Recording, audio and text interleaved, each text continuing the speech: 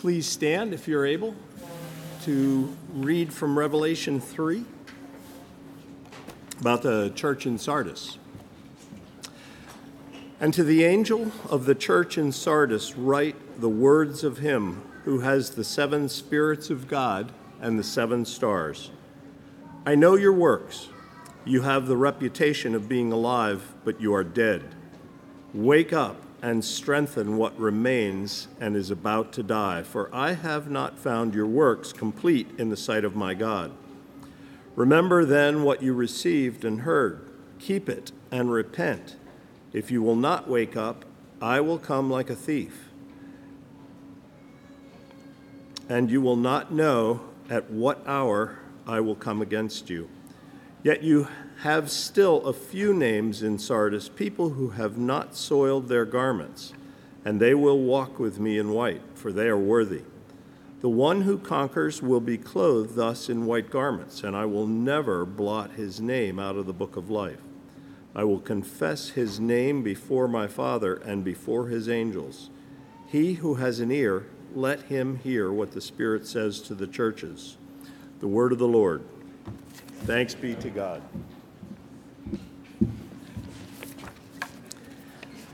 Well, good morning. It is good to see how many of you braved the difficult road, some of you from a good distance away, and it's been kind of a crazy morning. I know there's a lot that's going on, so many obstacles, so I'm glad you're here with us this morning. I'm looking forward to considering this letter, this section of the letters of Jesus with you, but before we do that, would you please join with me in prayer?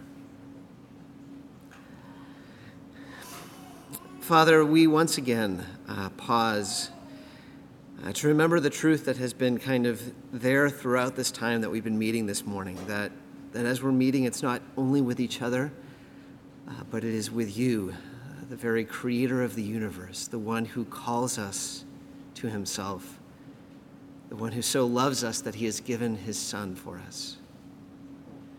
And so, Father, we ask that you would enable us to trust in that love, and therefore to open our hearts and our minds as you speak to us. Would your Spirit please give us an awareness of what is true and how you are speaking directly to who we are, that we might be shaped by your word and that we might be changed, that more and more we would be the people that you have called us to be. We pray this in Jesus' name. Amen. Well, we are now in the 5th of the 7 letters that we are working through in what we are calling Jesus' letters to us. These are the 7 letters that Jesus writes that we see at the very beginning of Revelation, where even though it's addressed to specific churches, we can tell by a number of clues that really Jesus is also intending everyone to hear this and everyone to listen to see, as different churches, what God is saying directly to them. And I wonder if during this series, if you've been with us from kind of the beginning, if you felt kind of a weightiness, a heaviness to some of what we've been considering. Because as you might have noticed, there are a lot of warnings. There is a solemnity. At times it almost feels like a sternness of the way that Jesus speaks, these concerns, these cautions throughout these letters. And I hope that as we have looked through these letters, that even as we have heard these warnings and we've thought carefully about it, that you have not missed that there's something else that is present in every single letter, and that is a promise. Even as Jesus seeks to warn his church, he also seeks to encourage us, to give us hope. Again and again, he says, to the one who overcomes, I will give. I will give. There are promises after promises throughout these letters. And if we had to summarize what these promises were all about, maybe just one word, that word would probably be life. You know, the very first letter that Jesus writes to the church in Ephesus, he says, to the one who overcomes, I will give to eat from the tree of life. The next letter, he says, the one who overcomes, I will give the crown of life. And if you're noticing this morning, as was read, we just heard that Jesus says, the one who overcomes, I will not blot his name out of the book of life. Again and again, Jesus promises life to those who are faithful. And when he's speaking of life, it's not just, having a heartbeat. It's not just physical life. He's talking about life in its full. When we sometimes say that person is really alive, we know we're not just saying, hey, they have a really healthy heart. We're talking about the way that they live, how there is energy, there is vitality, there is joy to the way they live. That's what Jesus is speaking of here. When I was a kid, I used to love fairy tales. I actually had this big book that I would go through. Maybe you had a similar love, maybe not. But the thing that's kind of funny about that is there is zero suspense about how fairy tales end. Right? I mean, everyone who has read a fairy tale knows that in the very end it's going to say, and they all lived happily ever after. And of course, there are moments of danger. Jack faces the giant or Snow White falls asleep, but you know where it's going. And at least for me, it was actually because of that, because there was no ultimate suspense, that I liked it so much. There was something soothing about the idea that life can have a destination and that destination can be happily ever after, whatever that means. And I want to say that when Jesus is saying, I want to give you life, that's what he's talking about. He's talking about life in the full, life as a happily ever after. And so even in the promises that we see this morning, he is speaking to some of our deepest desires. He says, in verse 4, when he talks about people who have not soiled their garments, that is, people who have been faithful, they will walk with me in white, for they are worthy. The one who conquers will be clothed thus in white garments. Now, this image of Jesus clothing in white garments actually has a lot of meaning to it. Part of what Jesus is promising is victory. In that day, if you were part of a victorious army, if you were marching on a parade through the city, you would be clothed in white garments. It was a sign of having won. And Jesus is promising that to us. Many of us have a deep desire within ourselves to be successful, for lack of a better word. Even though we might not even know exactly what success means, we know that we want to make something of our lives. We want to feel at the end of all things that we have lived well. And Jesus says, I will give you a white robe. Earlier, I will give you a crown. If you follow me, if you trust in me, you will have made something of your life. You will not regret. You will be filled with joy and glory and success. You will live happily ever after. That same image of a white robe also has this image of purity. A couple of chapters later, there's this paradoxical image where we read about the saints who have washed their robes and made them white in the blood of the Lamb. The blood of Christ, unlike any other blood, rather than staining, purifies and cleanses, so that the one who is in Christ is pure. And whether you have ever named it as such or not, my guess is you have deep within you a desire to be pure. If we've lived any length of time, we feel frustration at times with ourselves because we know that we were created to be more than the way we are. We feel frustrated by our lack of discipline or our lack of motivation, sometimes the way we snap at others in anger or the self-absorption. And we feel the fact that we have made mistakes. We feel shame at our past. And we long to be more than what we are right now. And Jesus says, if you come to me, if you trust in me, I give you a completely fresh start. I wash your robes in my blood so that they are white. I make you fully and completely and wholly the person that you were created to be. The one who comes to me will be pure, and he will live happily ever after. Jesus speaks also of, in this image, he says, they will walk with me in white. Many of us have this longing to belong. If you're like me, you know what it is to have times in your life where you feel like you are on the outside and there's this in-group and you so want to be part of that in-group. You want to be amongst a community where you're accepted, where you're loved, where you know that you're at home amongst that people.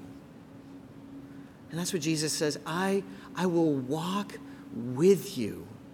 You will be mine. You will be part of my people. So much so that he says, I will confess your name before God the Father. Can you imagine that on the last day when we appear before the great Almighty God, Jesus points to us by name and says, that's Jeff Ziegler. He's mine. He belongs to me. That's Sue DeSanta. That's John Bone. They belong to me. That's the promise, that you will belong in Christ and live happily ever after. And then you have this image of security also here in these promises.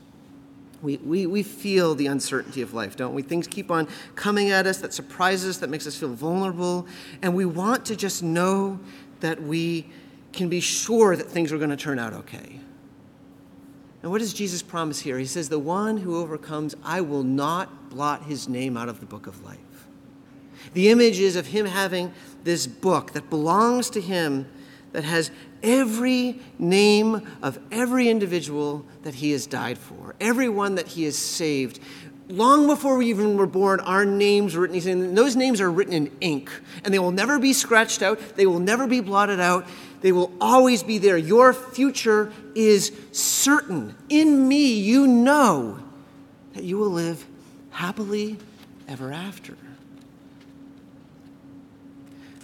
These are where Jesus' promises are taking us. Again and again, Jesus is saying, I desire to give you life.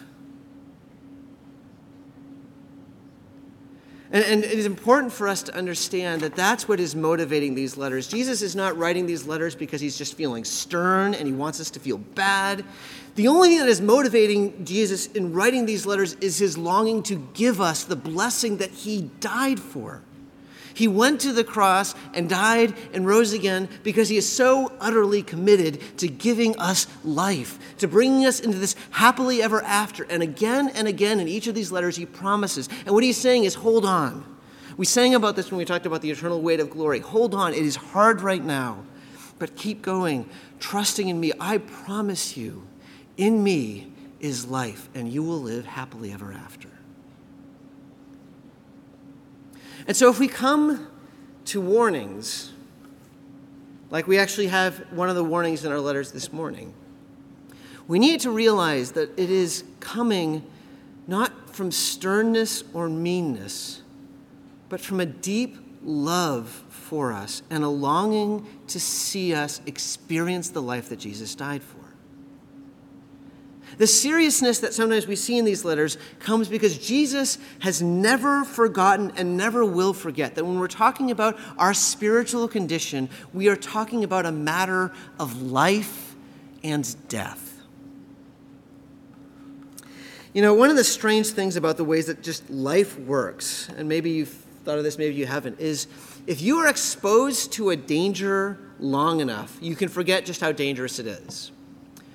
I mean, one easy example of this is driving. When you are like 15 and a half or 15, you've gotten your permit, and the first time you take the wheel and you're driving, like your knuckles are white, like the wheel has like these indented marks in it because you're holding so tight, because you realize that you are driving a death machine. Or at least sometimes you do. At least I did. And you know that if you do something wrong, you could hurt yourself, you could hurt someone else. But then, like you turn 16 and a half, 17, and you completely forget that, and you're driving like you could never die, right? And even now, when we're driving, we forget that there's danger, right? And it's not just in that. You can have things that are incredibly dangerous that if you just keep on doing something over a routine, you just forget it. There's this event that took place. In 1980, the small town in Arkansas, there's a nuclear silo in this small town, and things went horribly wrong one day. So in this silo, you have this 100-foot monster of a missile, a Titan II, with a 9-megaton yielding warhead. That didn't mean anything to me until I looked it up. That's 600 Hiroshima atomic bombs stacked together. That's 9 megatons. It's incredibly destructive, right? And the thing that was terrible about these missiles is that they were using a fuel that was very unstable. I mean, exposure to almost anything could cause it to ignite. And they needed routine day after day after day maintenance. So there's this one time where you have these two men, they're at the end of their shift, they're tired, they're supposed to be doing this, they're near the very top of this 100-foot missile that's vertical. And they're supposed to repair something, and they don't have the right wrench. But they have something else, not the one that's supposed to be the one they use, but it can kind of work. It's just really big and really heavy. So they pull it out, and as one person is handing it to another, they let it drop. And remember, they're about 100 feet up, and this wrench just comes plummeting down 70, 80 feet, and then glances off the side of the missile, and suddenly they hear a leak. And you have this fuel coming out, filling the silo with these noxious fumes, and there could be an explosion at any moment. And so the alarms are going, there's lights that are flashing, they're leaving, they call, it goes all the way up to like the highest command. What do we do? They can't figure out what to do, so they all just evacuate, but they don't know what's going to happen. If an explosion happens, it is not clear to the people there whether or not that will ignite the 9-megaton warhead.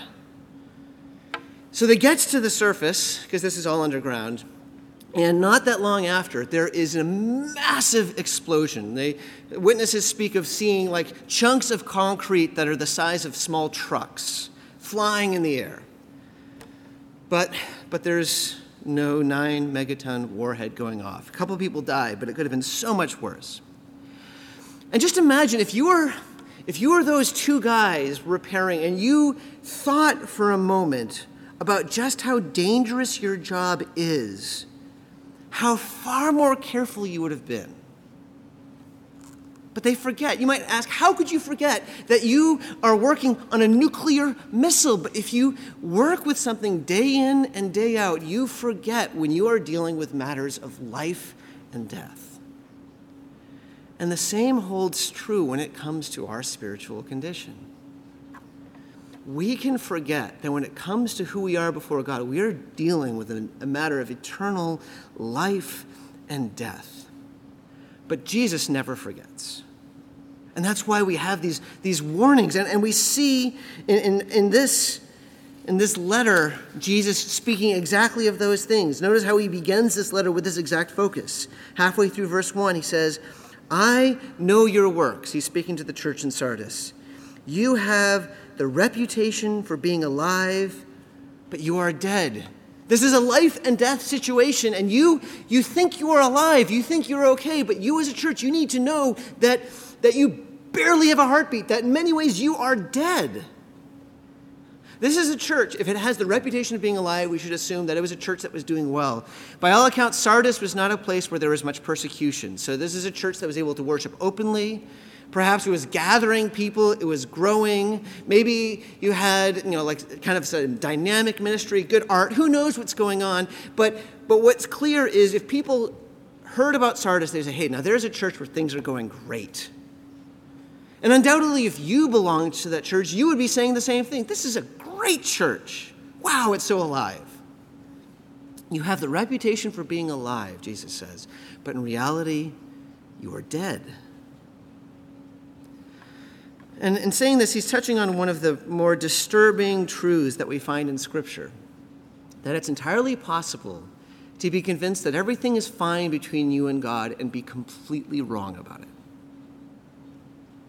We touched on this last week. In the book of Jeremiah, we see the entire people of Israel, even though they're being idolatrous, they're abandoning God, yet they believe that God is totally for them, and God says, the heart is deceitful above all things. I will judge. In the famous Sermon on the Mount, Jesus says one of the most frightening things in all of Scripture. He says, there's going to come a day, on the last day when I come back, and some of you will come to me and say, Lord, Lord, you will call me Lord, and you will say, I baptized in your name, I did remarkable things in your name, and Jesus will say to those people, I don't know you, because your life does not correspond with your profession. You do not belong to me. You are dead. And Jesus says, watch out to the church in Sardis. That very thing could happen to you. Notice that's the instruction he gives in verse 2. Wake up! Don't you see, it's a matter of life and death. You might be thinking all casually, but wake up, verse 3. If you don't wake up, I will come like a thief, and you will not know at what hour I come against you. Most commentators say that the church in Sardis would have been especially sensitive to this kind of instruction because, well, the city was famous for a failure. This city actually was well known for having incredible defenses. Both its position geographically and also its walls made it very difficult for invaders to capture. And yet, on at least 2 different occasions, invaders captured Sardis. And it wasn't because of a lack of good defenses. It was because of a lack of attentiveness. Guards just weren't paying attention. They weren't ready. And because they weren't ready, when these people came, whether it was by night or an unexpected time, they got destroyed. And Jesus says, you know what that's like, and I'm telling you, wake up. Because if you don't, if you stay the way that you are right now, where you are dead, when I come, it will be horrifying. Now, we might ask, why is it that Jesus says that this church, even though they look alive, are dead? And what he says in verse 2 explains that. He says, I have not found your works complete in the sight of my God. The word works is really just a Bible word. I can't think of any other time in normal life that we talk about the works that we do. Really, we speak of, the choices that we make or our actions. It's just talking about the same thing. When you hear works, think of choices we make, the actions that we do. And if you've been with us the last few weeks and you've been paying attention, you might have noticed that this is actually something that keeps on becoming repeated. So to the church in Ephesus, Jesus says, repent and do the works you did at first. To the church in Thyatira, he said, I am the one who searches mind and heart, and I will give to each one according to his works. And then here, I have not found your works complete. There's this sitcom that Jennifer and I enjoy. Maybe some of you have seen. It's called The Good Place. It's kind of a strange comedy because it's a comedy about what happens to 4 people in the afterlife. It doesn't sound like that makes sense, but it actually kind of works, at least for us. And part of the premise that it plays with is the idea that your outcome in the afterlife has everything to do with how many points you acquired in this life. So, if you make an old lady smile, that's a few points. If you, kind of sign up with Greenpeace and do a few things, it's maybe about 20 points. It says at one point that if, you commit human genocide, it's like negative 4 billion points. And you just add it all up, and wherever your score is decides whether you are in the good place or the bad place. And really, that's probably, and I think what this is parodying is actually the way that many of us think, that it's just a matter of getting enough points for us to enter into heaven. And the Bible is clear that that's not at all what's going on. That when we're talking about works, we should not be thinking about points in any way or how works score. We've already said that Jesus speaks of those whose robes are washed in the blood of the Lamb. Throughout Scripture, the answer to our question of what will happen to us has everything to do not just with us, but with Jesus. If we are in Christ, what he has done, his dying, his rising again, his living righteously, that's what decides what happens to us. If we are in Christ, we are forgiven, we are accepted, we belong to God. There is no ambiguity about that in Scripture. It's not about us earning our way. It's about us being in Christ. And we are in Christ by faith, by trusting in him as our King and Savior. But what Scripture is also clear about is that the clearest indication of whether we have a faith in Christ is in what we do. It's in our actions. It's in the choices that we make.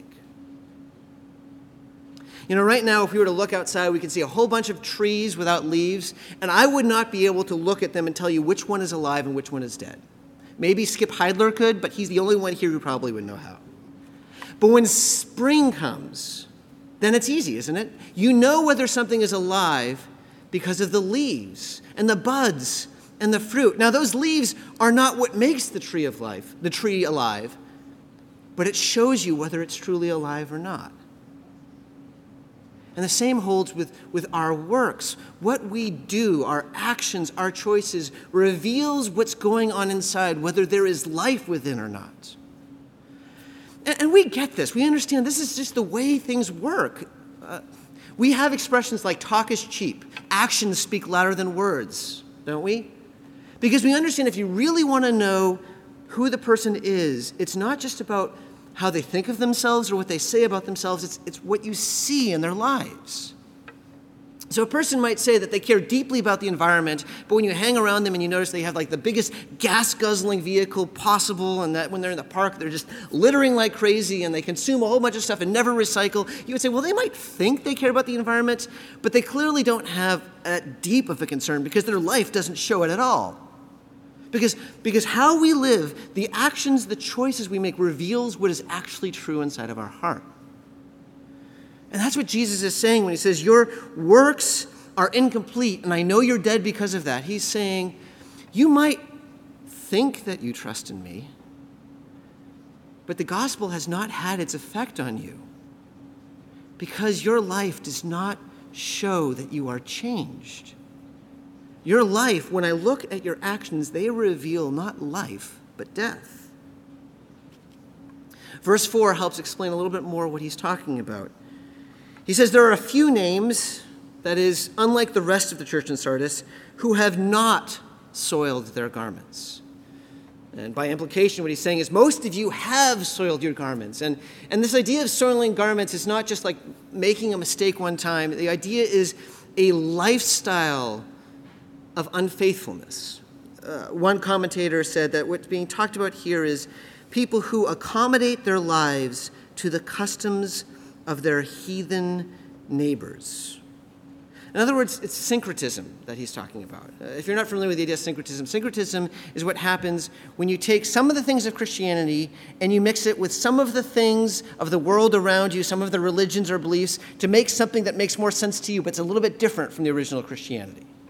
So we see this example, for example, in voodoo in Haiti and New Orleans, where that's actually syncretism. They take some of the things from like Roman Catholicism and some of the things from kind of spirit worship, and they put it together, and we go, oh, that's not Christianity. That's totally different.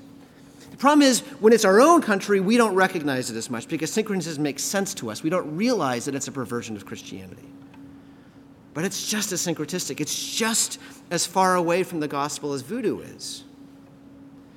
So what would a dead church, a church that has accommodated itself to the world around, look like? Well, if we're talking about like a modern church of Sardis in our country, we would probably notice it's this beautifully big building. Thousands of people are coming, and when we come and are part of the worship service, we notice just how entertaining it is. It's lively. The music is great. And when the speaker speaks, he is funny, he is engaging, and he is encouraging.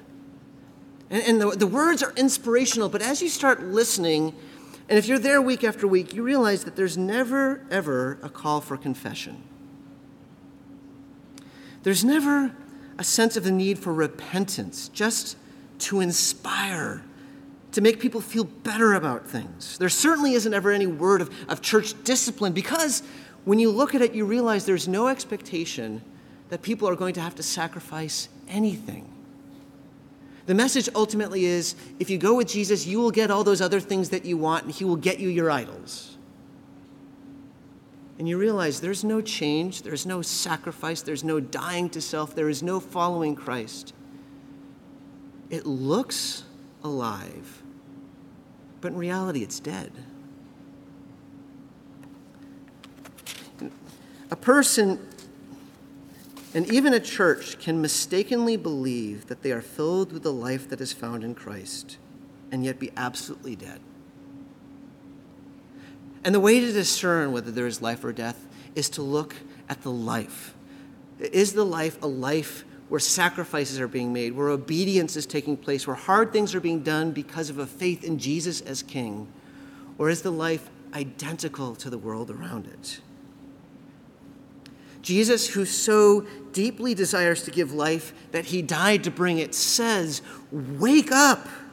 This is a matter of life and death, and I want you to live. Now this morning, I don't know what's going on right now inside of you. There may well be some of you, even this morning right now, who are hearing God speak to you, and you are realizing this is describing me. All my life, I have called myself a Christian. Maybe I go to church, but if I'm really honest with myself, I have never actually surrendered myself to Christ. I have never made any sacrifices to obey. My life does not display the life of Jesus. If that's you, I hope that you understand what we've been saying, that the one who calls you to change is the one who loves you, that he has died for you, that he has given everything for you, and he welcomes you with forgiveness as you turn to him. But whether that's you or not, it's important to hear the instructions that Jesus gives to this church in Sardis, this church that is barely there anymore. It's interesting and important to me that when Jesus says, wake up, he doesn't say, wake up, just try harder, do a whole bunch of things. No, notice the instruction he gives to this church that is barely there, that is drowsy. When he says, wake up, he says, remember what you have received and heard. Keep it and repent. Remember what you have seen and heard. Keep it and repent. What is it that they have seen and heard? Well, at some point, many years ago, there was someone or a group of people who came to them and said, the most amazing thing has taken place. There is this man who came, who did miracles and spoke unlike anyone we've ever seen. And he was killed, and 3 days later, he rose again. And this man said, I have been given authority all nations. And we came to realize that this is not just any man, that this is actually the Son of God, and that when he died for us, so that no matter what we've done, no matter who we are, Jew or Gentiles, whatever, we can be saved through him. And he invites us to join his kingdom, to believe in him, and experience his salvation. That's what they saw and they heard. And many people believed. And Jesus says, go back to that. Remember what you have heard and keep it. You know, it might be, if you look at your life and you realize that your life is not in obedience to Christ, it may be that it's because you're dead. Or it could be that you're spiritually immature. But whatever is the situation, the solution is the same.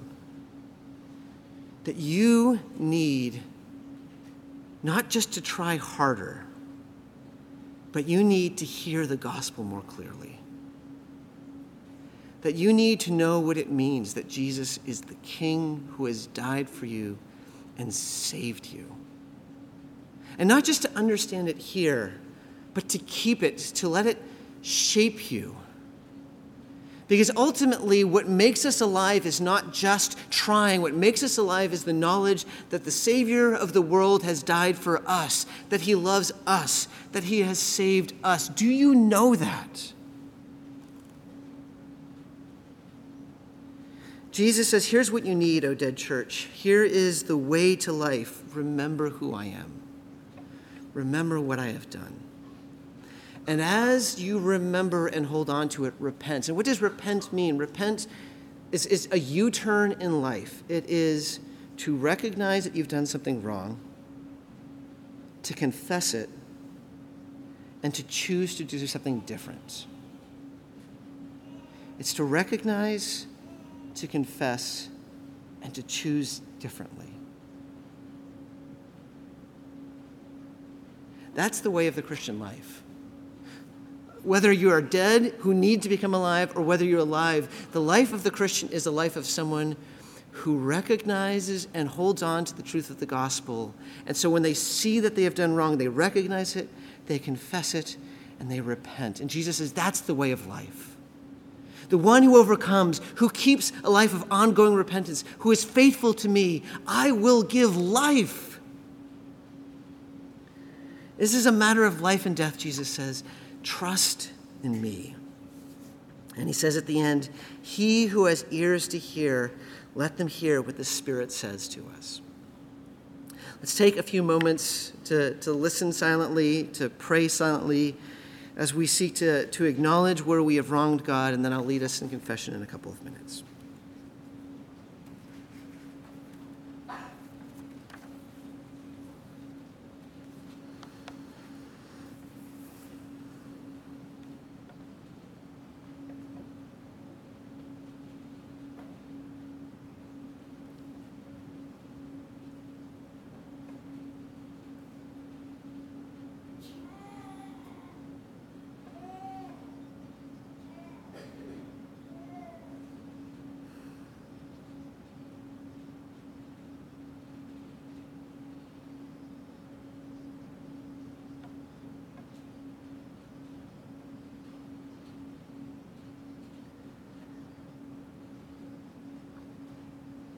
Father, in the quietness of this time as we turn our hearts and our minds towards you, we acknowledge that we see only a fraction of our sinfulness. Lord, we thank you for what you have shown us, because we know that when you show us these things, it is out of your mercy and kindness to lead us into wholeness. And Lord, we confess those things that you have shown us, that you already know about us.